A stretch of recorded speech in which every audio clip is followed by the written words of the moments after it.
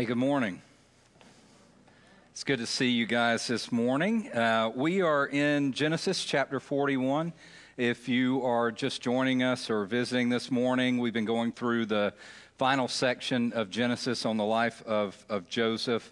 This week we're in chapter 41, and I want to give just a quick recap of things that we've talked about because this is all a part of one story, Joseph's life. So quick recap.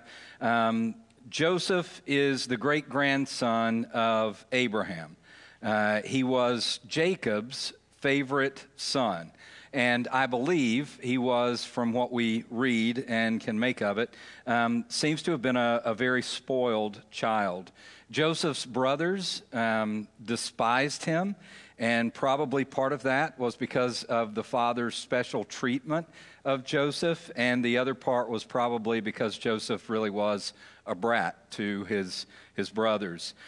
We read in chapter 37 that Joseph had two dreams, and those dreams essentially were that his brothers and his father would bow down to him.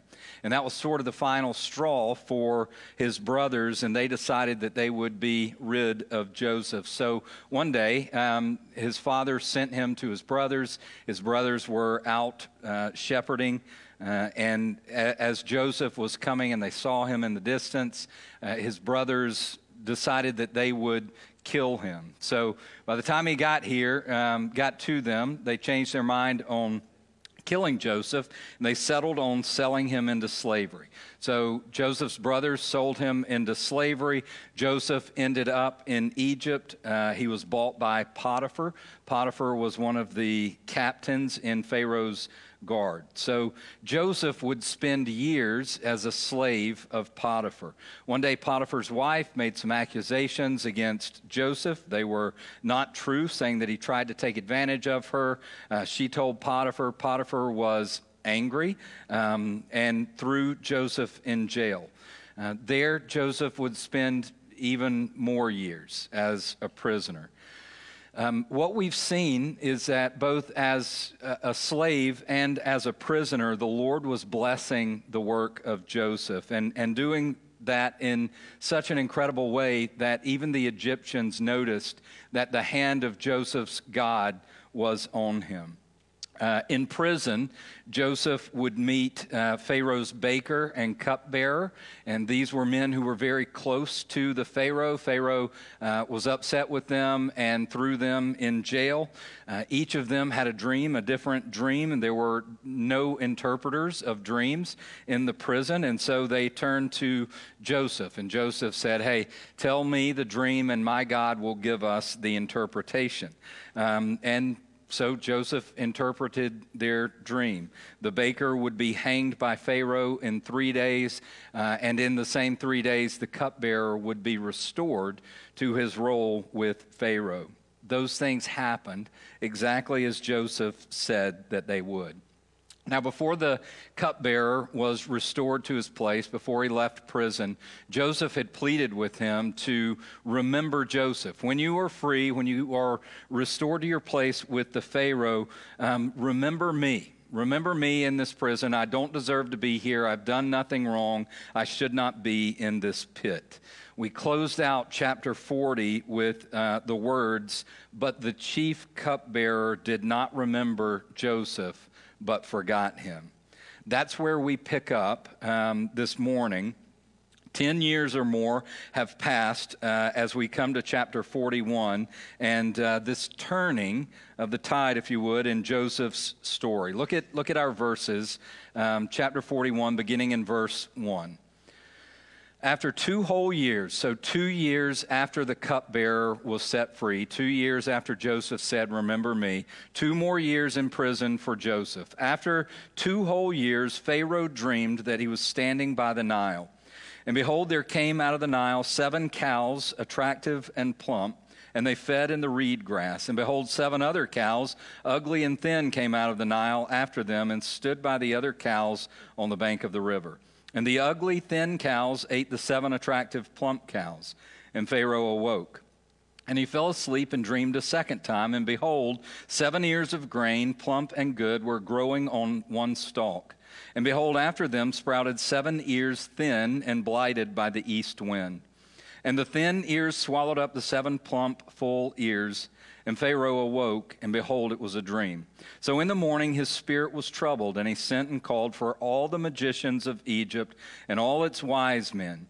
Pharaoh told them his dreams, but there was none who could interpret them to Pharaoh. So let's pause right there and talk about a couple of things. First of all, Pharaoh's dream. And again, in their culture, those dreams were seen as communications from their gods. And man, this was quite a dream, or 2 dreams that the Pharaoh had. 7 cows coming up out of the river, attractive and plump. That's what I'm going for. Attractive and plump. Did that not stand out when I was reading that a minute ago? Like, wow. Then 7 thin and ugly cows come up, and they eat the plump cows. And then the same with ears of grain. There are 7 good and plump, and then 7 thin and blighted, and the 7 thin swallow up the 7 that are good.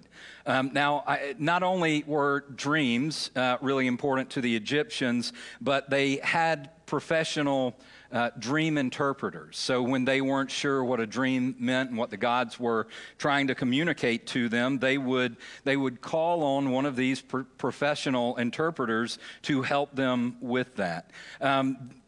This passage, Pharaoh has these dreams. He is troubled by them, doesn't know what they mean, and so he calls the magicians and the wise men, and these are the dream interpreters. The magicians and the wise men, he calls all of them from all of Egypt to come and hear his dreams and help him understand what the gods are telling him. So he tells them, and amazingly, not a single one in all of Egypt could or would interpret Pharaoh's dreams. And so Pharaoh, as we read, was troubled.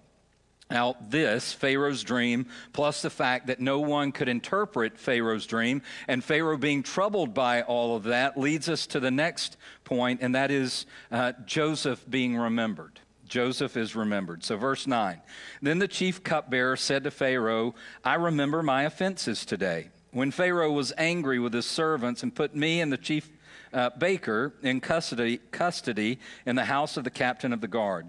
We dreamed on the same night, he and I, each having a dream with its own interpretation. A young Hebrew was there with us, a servant of the captain of the guard. When we told him, he interpreted our dreams to us, giving an interpretation to each man according to his dream. And as he interpreted to us, so it came about.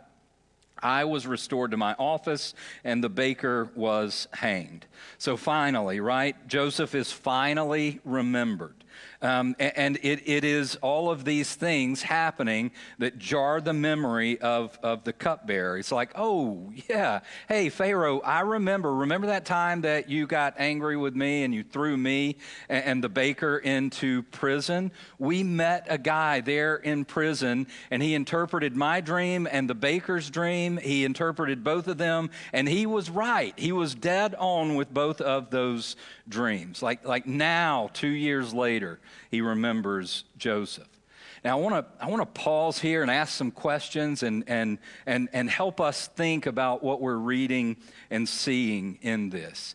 It doesn't mention as we go through, and it hasn't for the whole of Genesis. Like every time something happens, we don't read, and God made this happen, and God did this thing. But all of that is meant to be seen.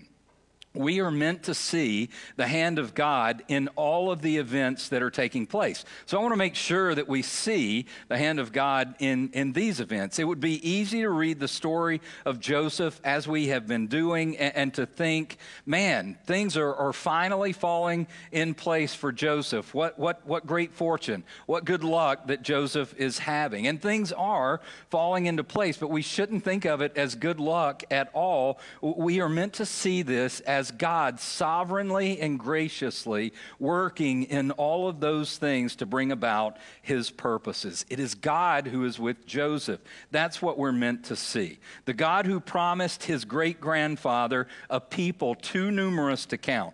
The God who promised his great-grandfather Abraham a land, and who promised him that through him all the peoples of the earth would be blessed. That God worked in and through Abraham and through his son Isaac and through his grandson Jacob, and now he is working through Joseph to bring about all of those promises, or at least to take one step closer to the fulfillment of those promises. So think about this. Dreams and dream interpretation, as we've been talking about, very prominent in Egypt.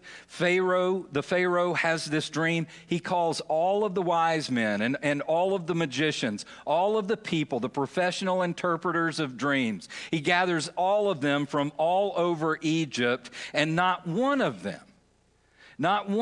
had an interpretation for the Pharaoh. Not one of them, hearing the dreams of the Pharaoh, thought, hey, I think I've got this one figured out. Now, I have to think that is really strange, that this is not a common occurrence. The text doesn't tell us that, but I think it's implied that this is an odd situation, that no one can interpret Pharaoh's dream. No one. Again, I believe this is the hand of God, the sovereign and gracious hand of God working to bring about his purposes and his plans. I believe he was shutting the mouths and the minds of the magicians and the wise men so that Pharaoh would be left alone with his dreams. So that Pharaoh would be left alone with his dreams and would be deeply troubled. Think about this as well. Doesn't it seem odd that Joseph would interpret the cupbearer's dream and 3 days later it would come to be, right? 3 days, not very many days. He tells the cupbearer and the baker, these are the interpretations of your dream. And to the to the cupbearer who he said and knew in the interpretation would be restored to Pharaoh, he told the cupbearer, remember me. Like, when you are restored, remember me. I don't belong in this pit. I am an innocent man. Remember me when you were back with the Pharaoh. Only 3 days later, he has completely forgotten Joseph. Doesn't that seem weird? Now, like if it was me and somebody interpreted my dream and your dream, and in your dream, he said, yeah, you're going to be hanged and you will die. And in my dream, he said, you're going to be restored to the Pharaoh. Like 3 days later, if those two things happened, I would be so freaked out and amazed that I would be telling people. Like, I would remember, I would not forget in 3 days what happened. I don't think that this is an accident. I think what we see is the sovereign hand of God. How could he forget? How could he forget that quickly? If he had remembered 3 days after this happened, if he had remembered 3 days after Joseph had interpreted his dream, 2 years prior to this, right? If he had remembered that day without the uninterpreted dreams of Pharaoh, do you think Pharaoh would have cared? I don't think Pharaoh would have cared. There's no connection with Joseph. Oh, that's a great story. Who cares? A slave is in prison. Who cares? Again, this is the sovereign and gracious hand of God. And if the cupbearer had brought it up those 2 years earlier and the Pharaoh had said, who cares, great story, do you think he would have brought it up again 2 years later? I don't think that he would have. I think what we see is the hand of God sovereignly and quietly working for just the right time, And to me, that is amazing. I think we're supposed to see that in this story. So let's keep going. Joseph's interpretation and wisdom, beginning in verse 14. Then Pharaoh sent and called Joseph, and they quickly brought him out of the pit. And when he had shaved himself and changed his clothes, he came in before Pharaoh. And Pharaoh said to Joseph, I have had a dream, and there is no one who can interpret it. I have heard it said that of you that when you hear a dream, you can interpret it. Joseph answered Pharaoh, it is not in me, but God will give Pharaoh a favorable answer. And we shouldn't miss that, right? 2 years have gone by. 2 years after he had said, remember me when you are restored to Pharaoh, and he was not remembered. 2 more long years in prison, and Joseph is still praising God. That's what's happening. When he's saying, like, it would be so easy for us, if you think about it, for somebody to say, hey, I hear you interpret dreams. When people share their dream with you, you are able to interpret it. It would be easy to say, yeah, I've done that a couple of times. That's not what happened. Joseph said, no, it's not within me to do that. But God, Elohim, my God, the God of the Hebrew people, he will give us an answer. 2 years that he has been in prison, plus the 11 years before that he was a slave and a prisoner, and he still has faith in God. Strong and bold faith in God. It isn't in me, Pharaoh, but my God will give you your answer. So Pharaoh tells Joseph what he has dreamed about. We skip down to 25. Then Joseph said to Pharaoh, the dreams of Pharaoh are one. God has revealed to Pharaoh what God is about to do. Verse 28. It is as I told Pharaoh. God has shown to Pharaoh what he is about to do. There will come 7 years of great plenty throughout the land of Egypt. But after them there will arise 7 years of famine, and all the plenty will be forgotten in the land of Egypt. The famine will consume the land, and the plenty will be unknown in the land by reason of the famine that will follow, for it will be very severe. And the doubling of Pharaoh's dream means that this thing is fixed by God, and God will shortly bring it about. So Pharaoh, God is telling you what it is. God is telling you what it is that he is about to do. There will be 7 years of plenty. God is going to bless you with 7 years of plenty, and that will be followed by 7 years of terrible famine in all the land. Verse 33. Now, therefore, let Pharaoh select a discerning and wise man and set him over the land of Egypt. Let Pharaoh proceed to appoint overseers of the land and take 1/5 of the produce of the land of Egypt during the 7 plentiful years. And let them gather all the food of these good years that are coming and store up grain under the authority of Pharaoh for food in the cities, and let them keep it. That food shall be a reserve for the land against the 7 years of famine that are to occur in the land of Egypt, so that the land may not perish through the famine. This is amazing. Now, Joseph interprets the dream. We just talked about that by God's grace, right? There's going to be 7 years of plenty, and then it's going to be followed by 7 years of a terrible, terrible famine. But what is more incredible to me is the wisdom that Joseph shows as he then tells the Pharaoh, here is what you should do. Right? Here is what the dream means. Now, Pharaoh, here is what you need to do with this information. Now, I want to, again, point out the hand of God in all of this. I don't want us to miss it. So I want you to think with me about things that we have already seen. I want to ask you some questions to help you think through it. If we go back to the story of Jacob, that was Joseph's father. We've studied that already, but if we go back to the story of Jacob, Jacob was sent away from his home by his parents to escape his brother Esau, who was very angry and wanted to kill him. He was sent far away to distant relatives, and there he was supposed to find a wife as well. So Jacob does that, and that's where he meets his wives. He marries Leah and Rachel.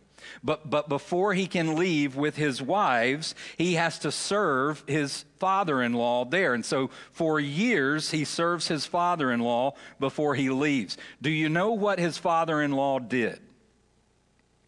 His father-in-law was a shepherd. okay? His father-in-law was a shepherd, and he served his father-in-law as a shepherd for years. He learned how to shepherd as a young man.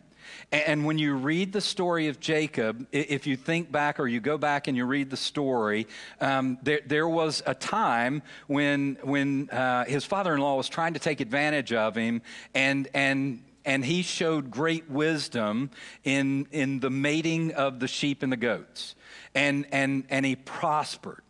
So he learned from his father-in-law shepherding, and he learned all sorts of stuff about shepherding and how that should go, and the Lord blessed his hand. So when Jacob settled with his wives, when he settled with them, he taught his sons to do what he did, and that was shepherd. So one of his sons is Joseph. Joseph had learned to shepherd. Joseph had gone out to meet his brothers and take news to him while they were shepherding. And it was then that they took him and sold him into slavery. So their family trade was what? Shepherding. Shepherding. And yet immediately Joseph has this incredibly wise plan for crops and grains for Pharaoh. How do you think he came about that wisdom?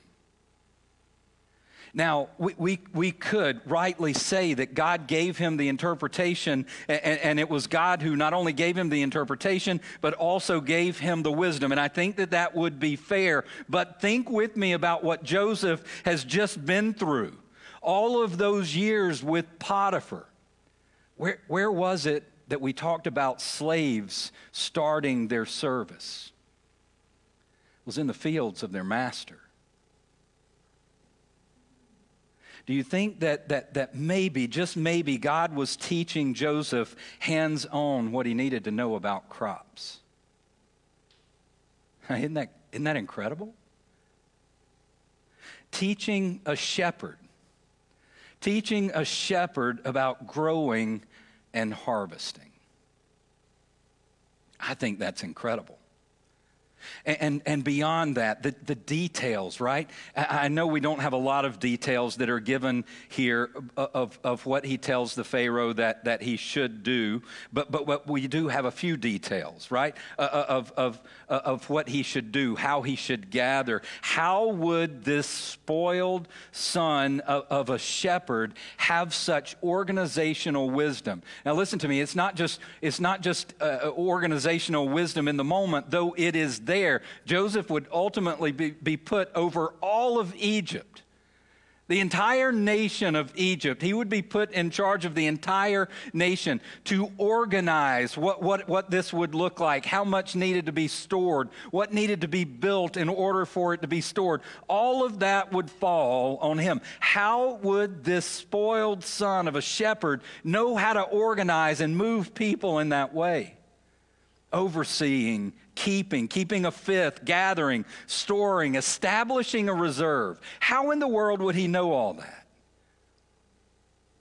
Could it be that these were the things that he learned as he served as the overseer of Potiphar's house?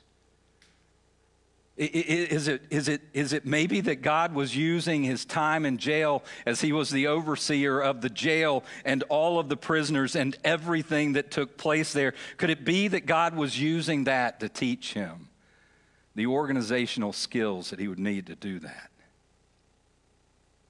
And I love this too. Joseph said to Pharaoh, right, after he told him everything, he said, now Pharaoh, here's what you should do. What you should do is select a discerning and wise man and set him over all of the land of Egypt to do these things. Now think about this too. Pharaoh had just gathered all the magicians and the what of Egypt? The wise men. Pharaoh had just gathered all of the wise men of his nation and shared with them his dream, and not one of them could interpret the dream. Not one of them was discerning enough to say, here's what this means, Pharaoh. Who did that leave? Joseph. Choose the wisest and most discerning. Joseph. The remainder of these verses give us a summary of everything that happened next. We see Joseph is given the place of authority. Pharaoh sets Joseph over all of the land of Egypt. Pharaoh even gave Joseph a wife, changed his name, gave him an Egyptian name. Verse 46 tells us that Joseph was 30 years old when he entered into the service of Pharaoh. 30 years old, and Joseph is made number 2 in command over all of Egypt. 17 years old when he was thrown into the pit by his brothers. Now he is 30. Verse 50 says, before the year of famine came, 2 sons were born to Joseph. Asenath, the daughter of Potipharah, priest of On, bore them to him. Joseph called the name of the firstborn Manasseh. For, he said, God has made me forget all my hardship and all my father's house. The name of the second he called Ephraim, for God has made me fruitful in the land of my affliction. Verse 53, the 7 years of plenty that occurred in the land of Egypt came to an end, and the 7 years of famine began to come, as Joseph had said. There was famine in all lands, but in all the land of Egypt there was bread. When all the land of Egypt was famished, the people cried to Pharaoh for bread. Pharaoh said to all the Egyptians, go to Joseph. What he says to you, do. So when the famine had spread over all the land, Joseph opened the storehouses and sold to the Egyptians, for the famine was severe in the land of Egypt. Moreover, all the earth came to Egypt, to Joseph, to buy grain, because the famine was severe over all the earth. Absolutely amazing. God has done in all of this what only God could do. God took this spoiled son of a shepherd and raised him to unimaginable power, the second in command of all of Egypt. Only the Pharaoh could speak over Joseph. And whatever Joseph said to do, that's what the people were to do. Whatever Joseph said, that is what Egypt did. But God did more than that. God did more than that. Through this spoiled son of a shepherd, God was raising up a nation. He was really raising up 2 nations. God was raising up Egypt because of the wisdom and the plans of Joseph. All gracious gifts of God. This was God showing Pharaoh what was about to happen. This was God through Joseph saying, do these things, Pharaoh. Prepare for this famine. All by the gracious hand of God, Egypt would grow into a powerful nation. They were already powerful, but they would become wealthier. They would become even more powerful. Verse 57 says that all of the earth came to Egypt, to Joseph, to buy grain because the famine was so severe over all the earth. Pharaoh would rise to a place of prominence that he had never been before. As powerful as he had been, because of this, he would be even more powerful. But as powerful as he was, as powerful as he would be as a leader, as the leader of Egypt in this time, Pharaoh was never as powerful as Joseph's God. And we are meant to see that. We are meant to see that. No matter how powerful that Pharaoh would seem, it was God who was always in control. God was the one who was in control. Pharaoh had no idea that the famine was coming. No idea at all. It was God who gave him the dream. It was God who was preparing him for what was about to happen. It was God who shut the minds and the mouths of the wise men. It was God who reminded at just the right time the cupbearer of Joseph, the young Hebrew that he met in prison. It was God who gave Joseph the knowledge of the interpretation and the wisdom for everything that he said that Pharaoh should do. God had been working in all of those 13 years from the pit to Joseph's rise and prominence. For 13 years that we have recorded here in the book of Genesis, God had been working. But even more than that, God had been working and has been working from the beginning of time. All of history that we read about in the book of Genesis shows us the powerful, mighty, sovereign, good, and gracious hand of God. The passers-by who bought Joseph from his brothers, that they were no accident. They didn't just happen to come by at that time. Potiphar's purchase of Joseph was not without the presence of God. God was there in that. Jail was also a part of his plan. There he would continue to prepare Joseph for just this day, moving him into this place of trust and leadership, teaching him, bringing him the baker and the cupbearer, people who were close to the Pharaoh, giving them dreams while they were in prison and giving Joseph the interpretation. And in all of that, Pharaoh had no idea. It was God who was at work raising up Egypt. But it wasn't just Egypt that was being raised up. And we will see that if we continue to read the Old Testament story. It was through this story, through Joseph's story, that Jacob's family would come to Egypt. We'll read about that. And through their time in Egypt, this family would become a people. This family would become the Hebrew people. A people who would, just as promised, one day become a nation, Israel. And through them, through Jesus, all the peoples of the earth would be blessed. God was raising up Egypt and forming the perfect place for Jacob and his family to become the Hebrew people and one day be the nation of Israel. All of that involved Joseph. Joseph being sold into slavery by his brothers. Joseph being wrongly accused by Potiphar. Joseph being wrongly imprisoned. Joseph being forgotten in prison for 2 full years. All of that, the sovereign working of God. Who could ever weave together a story like this one? Only God. Only God. We've asked as we've gone through Joseph's story, and we'll continue to ask all the way through, why would this story matter to Israel? That's who this was written for originally, for the Hebrew people after they were set free from 400 years of bondage in Egypt, as they wandered through the wilderness, as they headed to the promised land.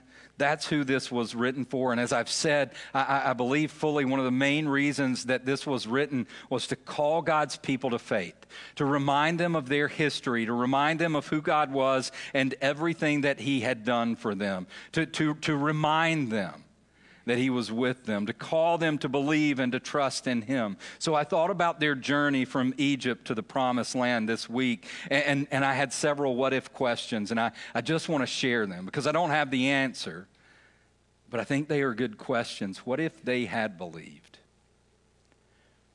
What if when God's people, the Hebrew people, were set free from their bondage in Egypt and they traveled to the promised land, what if they really had believed? What if they had believed? What if they had believed that their God was greater than Pharaoh?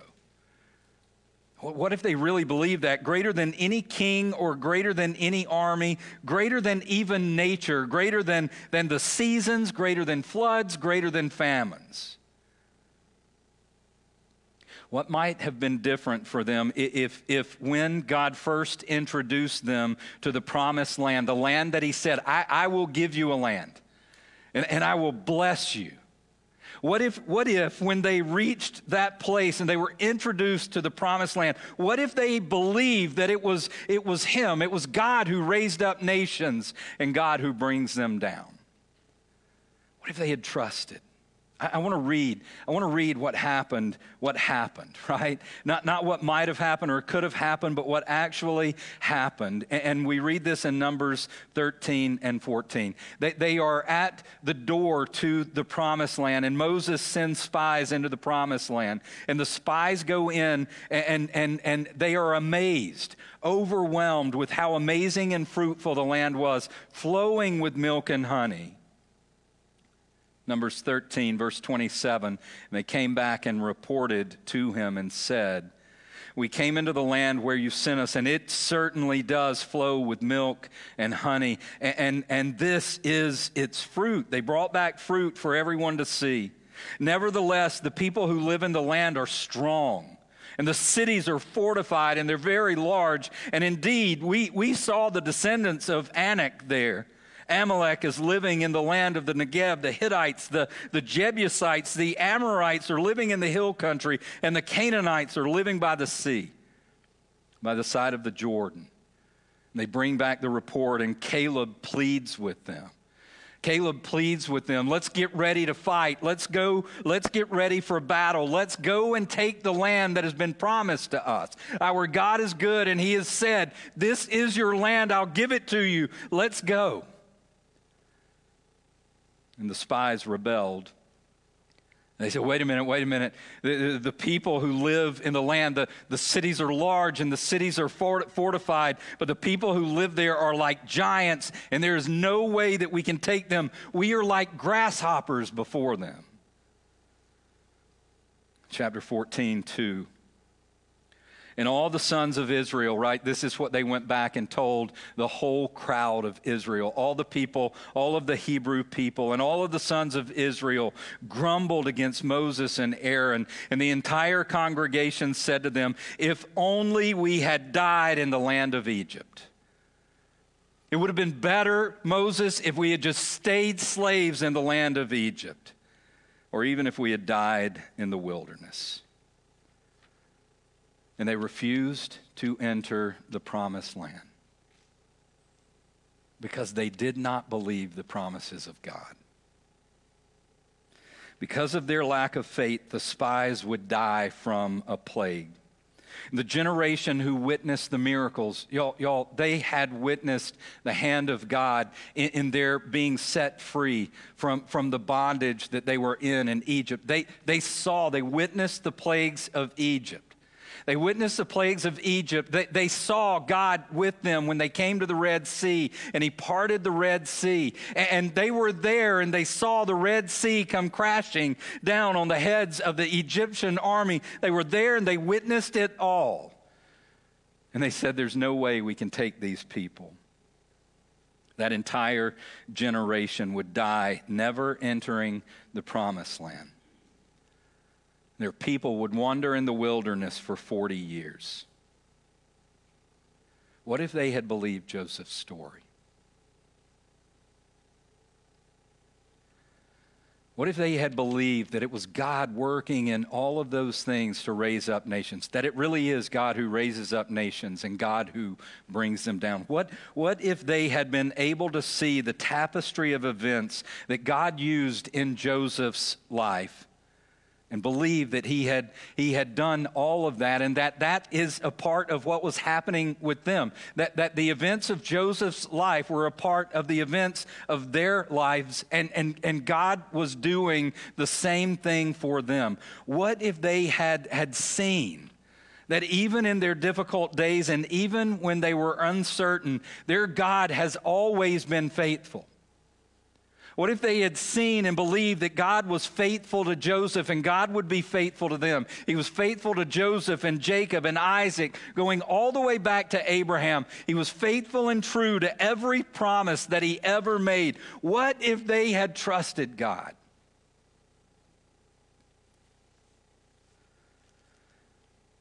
The same is true for us. This story is calling us to the same faith and the same trust. It's meant to draw us to believe in the promises of our God, to trust our sovereign Father who is good and faithful and true. Our God who is always at work, even in our sufferings. Our God who is able to work all things together for good, even when we have no idea how, because he has promised he would do exactly that. Now, I want to say something here that came up in our missional community, and this is why we need missional community, y'all. The truth of who God is and this call to faith is not meant to make little of your suffering. Do you hear me? This story is not meant to make little of your suffering. It isn't a way of saying, stop pouting and just believe. That's not what's happening here. Joseph's suffering was very real. And we should see that it was very real. And we should understand in our lives that our suffering is very real. The suffering that Jesus went through was very, very real. Joseph's suffering, I am sure that there were many nights when Joseph cried because of the rejection of his brothers. I'm sure that there were nights, days, maybe weeks of depression because he felt that not only had his brothers left him, but God had left him as well. The hurt and the sadness are real. And I've said this before, and I say it again, I think they are gifts from God. I think they are gifts from God, gifts in the sense that they remind us of the brokenness that we live in. That's what I mean by that.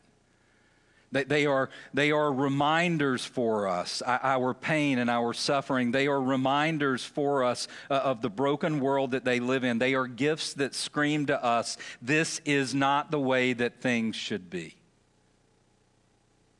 Brothers should not do this. Brothers should not sell their brother into slavery. People were not meant to be slaves. Sin should not be, and so prison should not be, and certainly prison for an innocent person. This injustice should not be. Weeping is right. Sadness is right. But it is meant to drive us to the one who is able to comfort mourners. And I think what we see in Joseph, though it doesn't say this, I'm reading it completely into this story. But I think what we see in Joseph is that his suffering did not drive him away from God. His suffering drove him to God, to the God who is able to comfort mourners, to the one who is able to mend the brokenhearted, to the one who is ultimately, and the only one who is able ultimately to right all the wrongs. It is meant to drive us to the hope that we see in Joseph's life. Our God has not left us, just like he had not left Joseph. Our God has not forsaken us. Our God is faithful and true, and he is with us even in the darkest of days, and one day he will fix this mess. He has promised it, and even now he is working. Just like he was when Joseph was in the pit, just like he was when Joseph was sold to Potiphar, just like he was when Joseph was a slave in Potiphar's house, just like he was when Joseph was falsely accused and imprisoned, just like he was when the cupbearer forgot him for 2 full years. Like the story of Joseph, there are things that we can look back on and say, yes, I see the hand of God at work. Others we are left to trust, to believe, and to trust that God is indeed faithful and true. We see his hand, for example, fixing the brokenness in the coming of Jesus. Jesus would come to redeem us from our sin, the only one who can redeem us from our sin, to grant us righteousness and to restore us to the Father. That's what his life, death, and resurrection are all about. It is about God doing what only he can do to rescue and redeem us. And so we can look back. We can look back to the life, death, and resurrection of Jesus and say, I see the hand of God to save me. I see the hand of God to love me. We cling. We cling now, even in suffering, to the hope of his promises, just like Joseph did. We cling to the hope of his promises, the promise of the one who is faithful and true, Jesus coming back. That is the promise. One day he will return. He is coming back, and when he comes back, he will come to crush the head of the serpent. Genesis 3:15, to defeat his enemies and to wipe away every single tear, to turn our mourning into laughter, and to fix all of this brokenness. believe. Trust in the sovereign, gracious hand of your Father, who loves you and is working, even in the darkness, working all things together for good. Believe this good news. He is faithful and true. I think that's the call of Genesis chapter 41. To see the hand of God and believe. To see the hand of God and trust, even in the darkest of circumstances. And more than that, for us, to help others do the same. To help the people around us who wander in darkness to see that God is faithful and true. And His love is genuine, and He will never leave you, and He will never forsake you. To help them as well. To know that God is working, doing the impossible, even in the darkness. Believe. Let's pray. Father, thank you for this truth. That even when the darkness feels overwhelming, we have a God who is bigger. And we have a future that is promised. And one day all this brokenness will be fixed. I pray, Holy Spirit, that you'll remind us of this story of Joseph when our days seem dark. Not that means that our dark days will not be without pain and suffering. That is very real, but Holy Spirit, help us in our pain and suffering to remember this story and to believe, to trust. And our God has not left us or forsaken us. Our Father loves us. Help us to remember that there is great evidence and proof of the love of our Father, and that is Jesus. Jesus who saves, Jesus who redeems, Jesus who forgives, Jesus who sends the Holy Spirit to be with us and in us until the day of our final redemption. Jesus, the proof of your love, the Holy Spirit, the evidence, the certainty that you will never leave us and never forsake us. Remind us and help us remind the people around us as well. We love you. In Jesus' name, amen.